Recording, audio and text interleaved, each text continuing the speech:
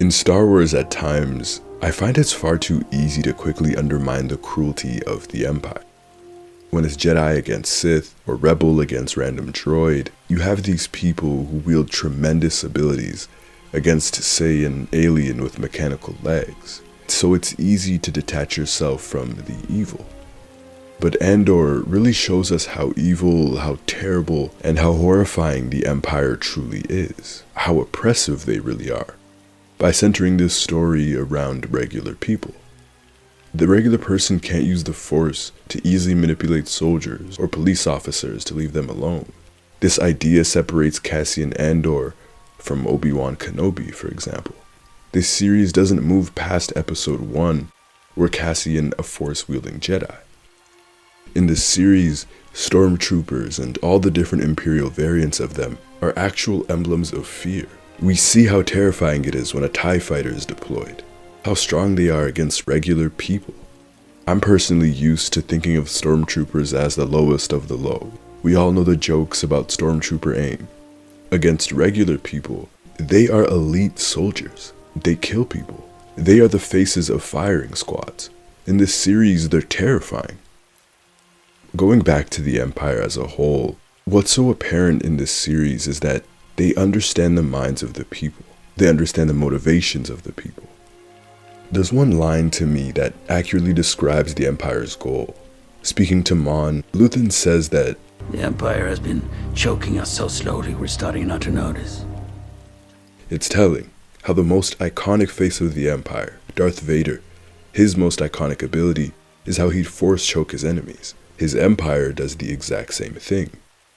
They choke the life, the hope, the soul out of people and nations, out of planets, forcing them to accept their conditions. They've developed so many tactics, mostly fear-based, to maintain a certain status quo established by themselves, and they know how to keep the people content with their terrible lives, how to keep them complacent. And it's this brutality that immediately jumps out in the series.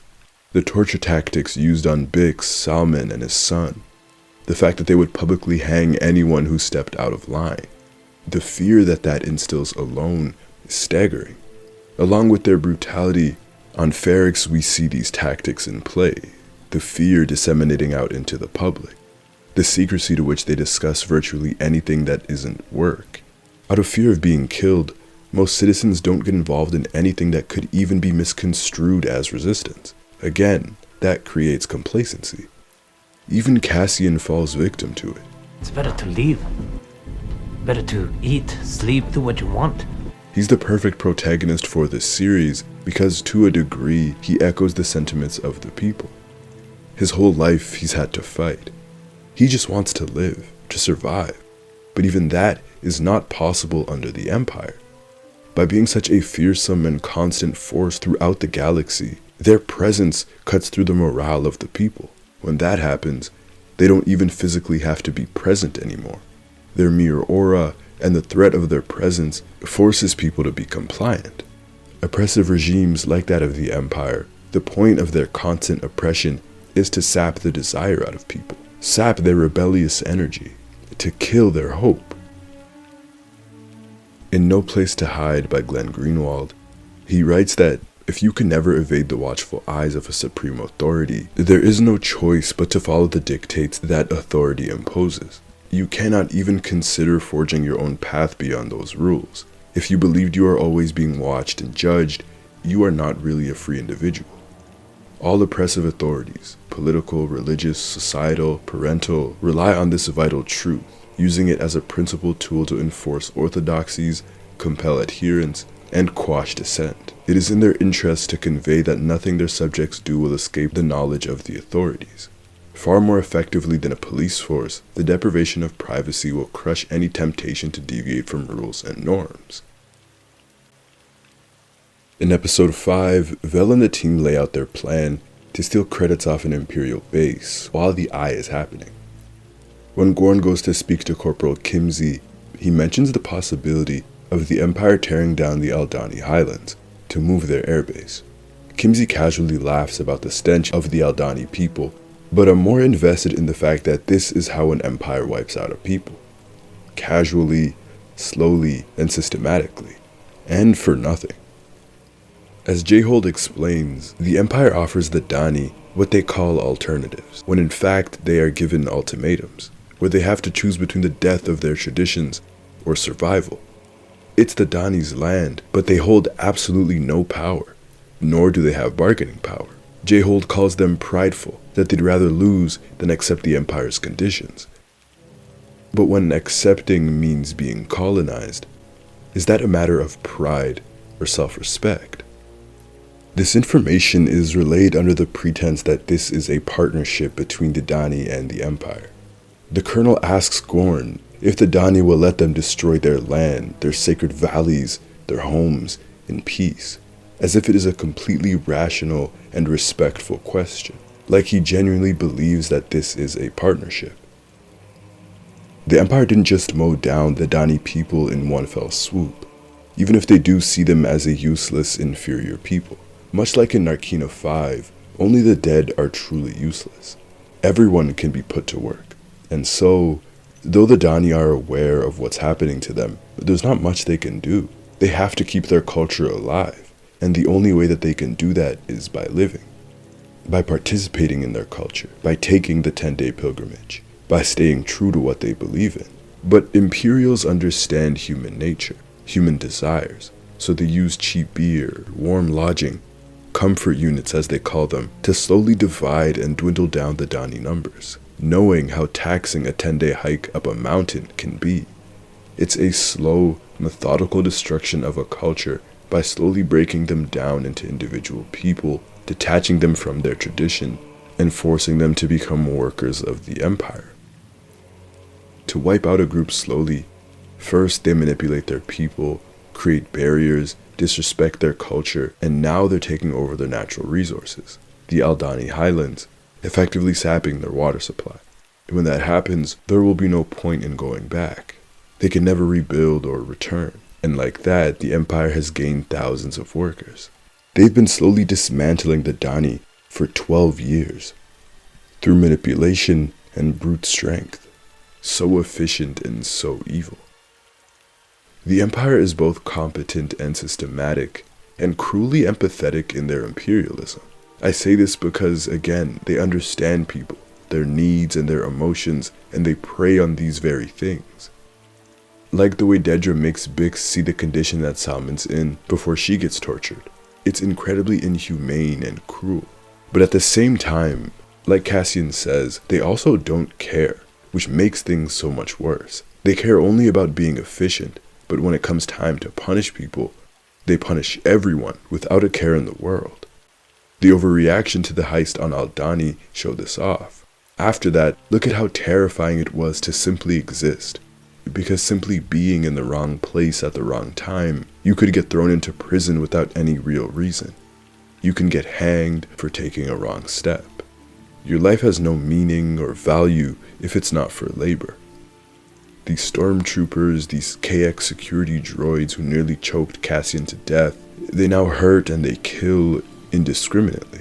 The absurdity of Cassian getting thrown into prison for 6 years for what he did or didn't do tells you all you need to know about the Empire. They just don't care. The people are already too afraid to try and fight back, so they will accept it. They will allow the Empire to choke them slowly because that is better than death. What forces Cassian to true rebellion is the treatment that he and the other prisoners are given in Narkina 5. There, this reality becomes that much more harrowing.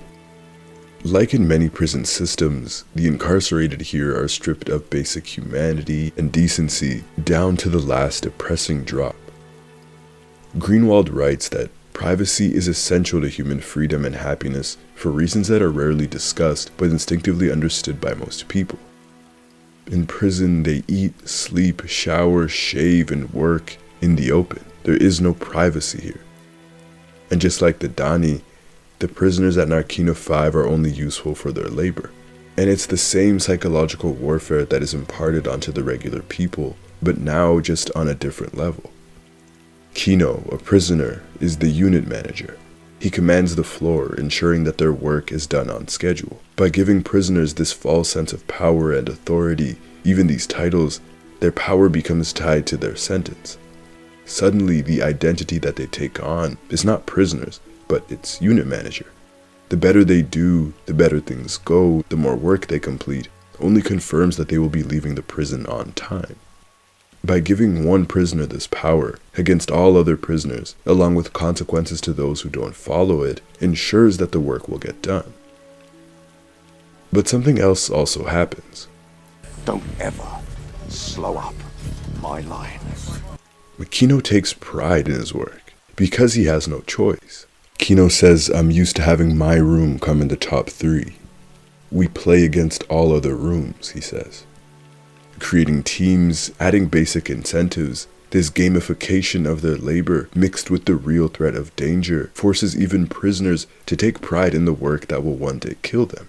This whole thing becomes a well-oiled imperial machine. And at night, the one time the prisoners get to be alone with their thoughts, their dreams sometimes get halted by the screams of those who've had enough.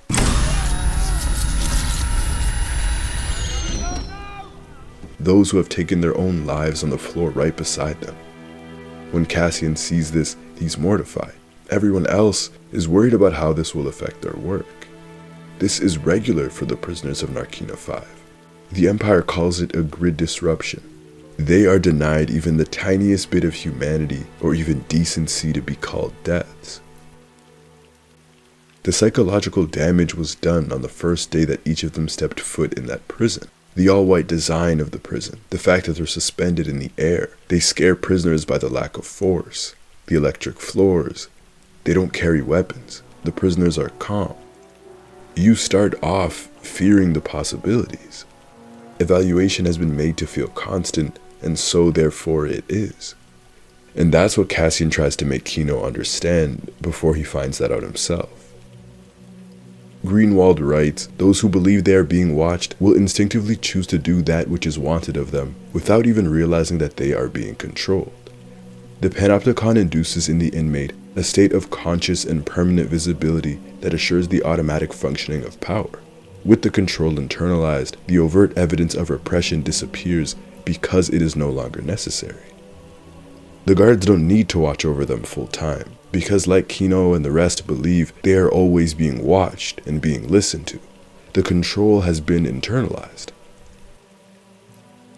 However, it's in episode 9, Nobody's Listening, that really demonstrates the breadth of the Empire's cruelty.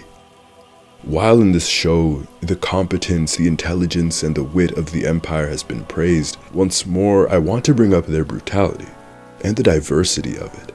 While the hanging, the firing squad, and the KX security droids show off the physical nature of the Empire's brutality, when Bix is getting tortured, it's another look at the psychological damage that the Empire can impart.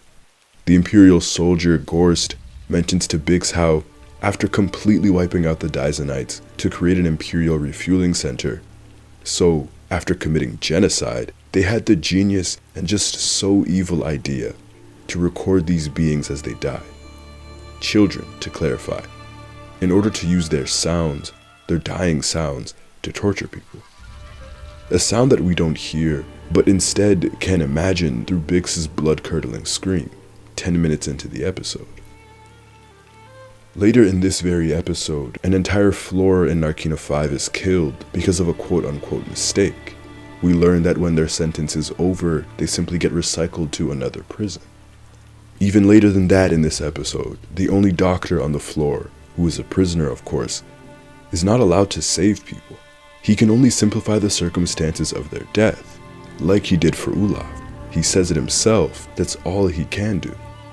Hurt prisoners take away from the labor cycle. Instead, they get another prisoner to fill the last one's spot, and the labor cycle can continue. So to recount, they can get killed without reason, they get recycled at the end of their sentences, their entire sentences are made up, and if they get injured, they get killed. These are not prisoners in a fair system. These are slaves in a corrupt regime who will never be released.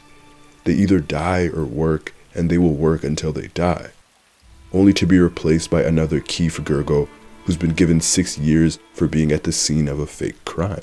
This is the Empire.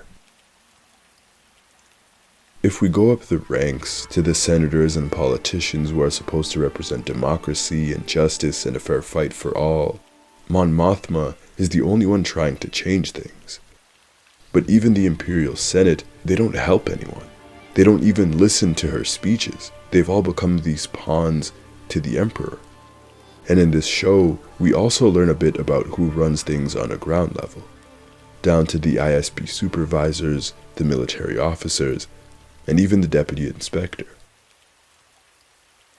It's an interesting perspective this series has chosen, following J-Hole, Dedra, and Cyril. But what's important here is that they are all real people. They all have their own personal problems to deal with.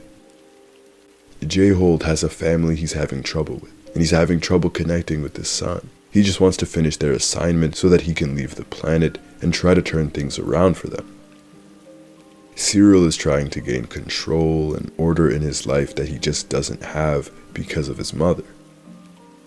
Dedra is trying to move up in her work amidst all the different barriers presented to her, though she's smarter than all of her colleagues. I think what stands out is that they're not just evil for the sake of being evil. They have their own dreams, goals, and desires, and that is what fuels them. It's easy to root for Dedra when she's just trying to make a place for herself at work. They all represent workers at different stages, at different levels, all having unique problems, but they all take pride in their work. These are the people that are signing off on orders to destroy families, lives, cultures, and planets. They are the ones choking the life and the hope out of tribes, rebellions, and individuals. Just regular people.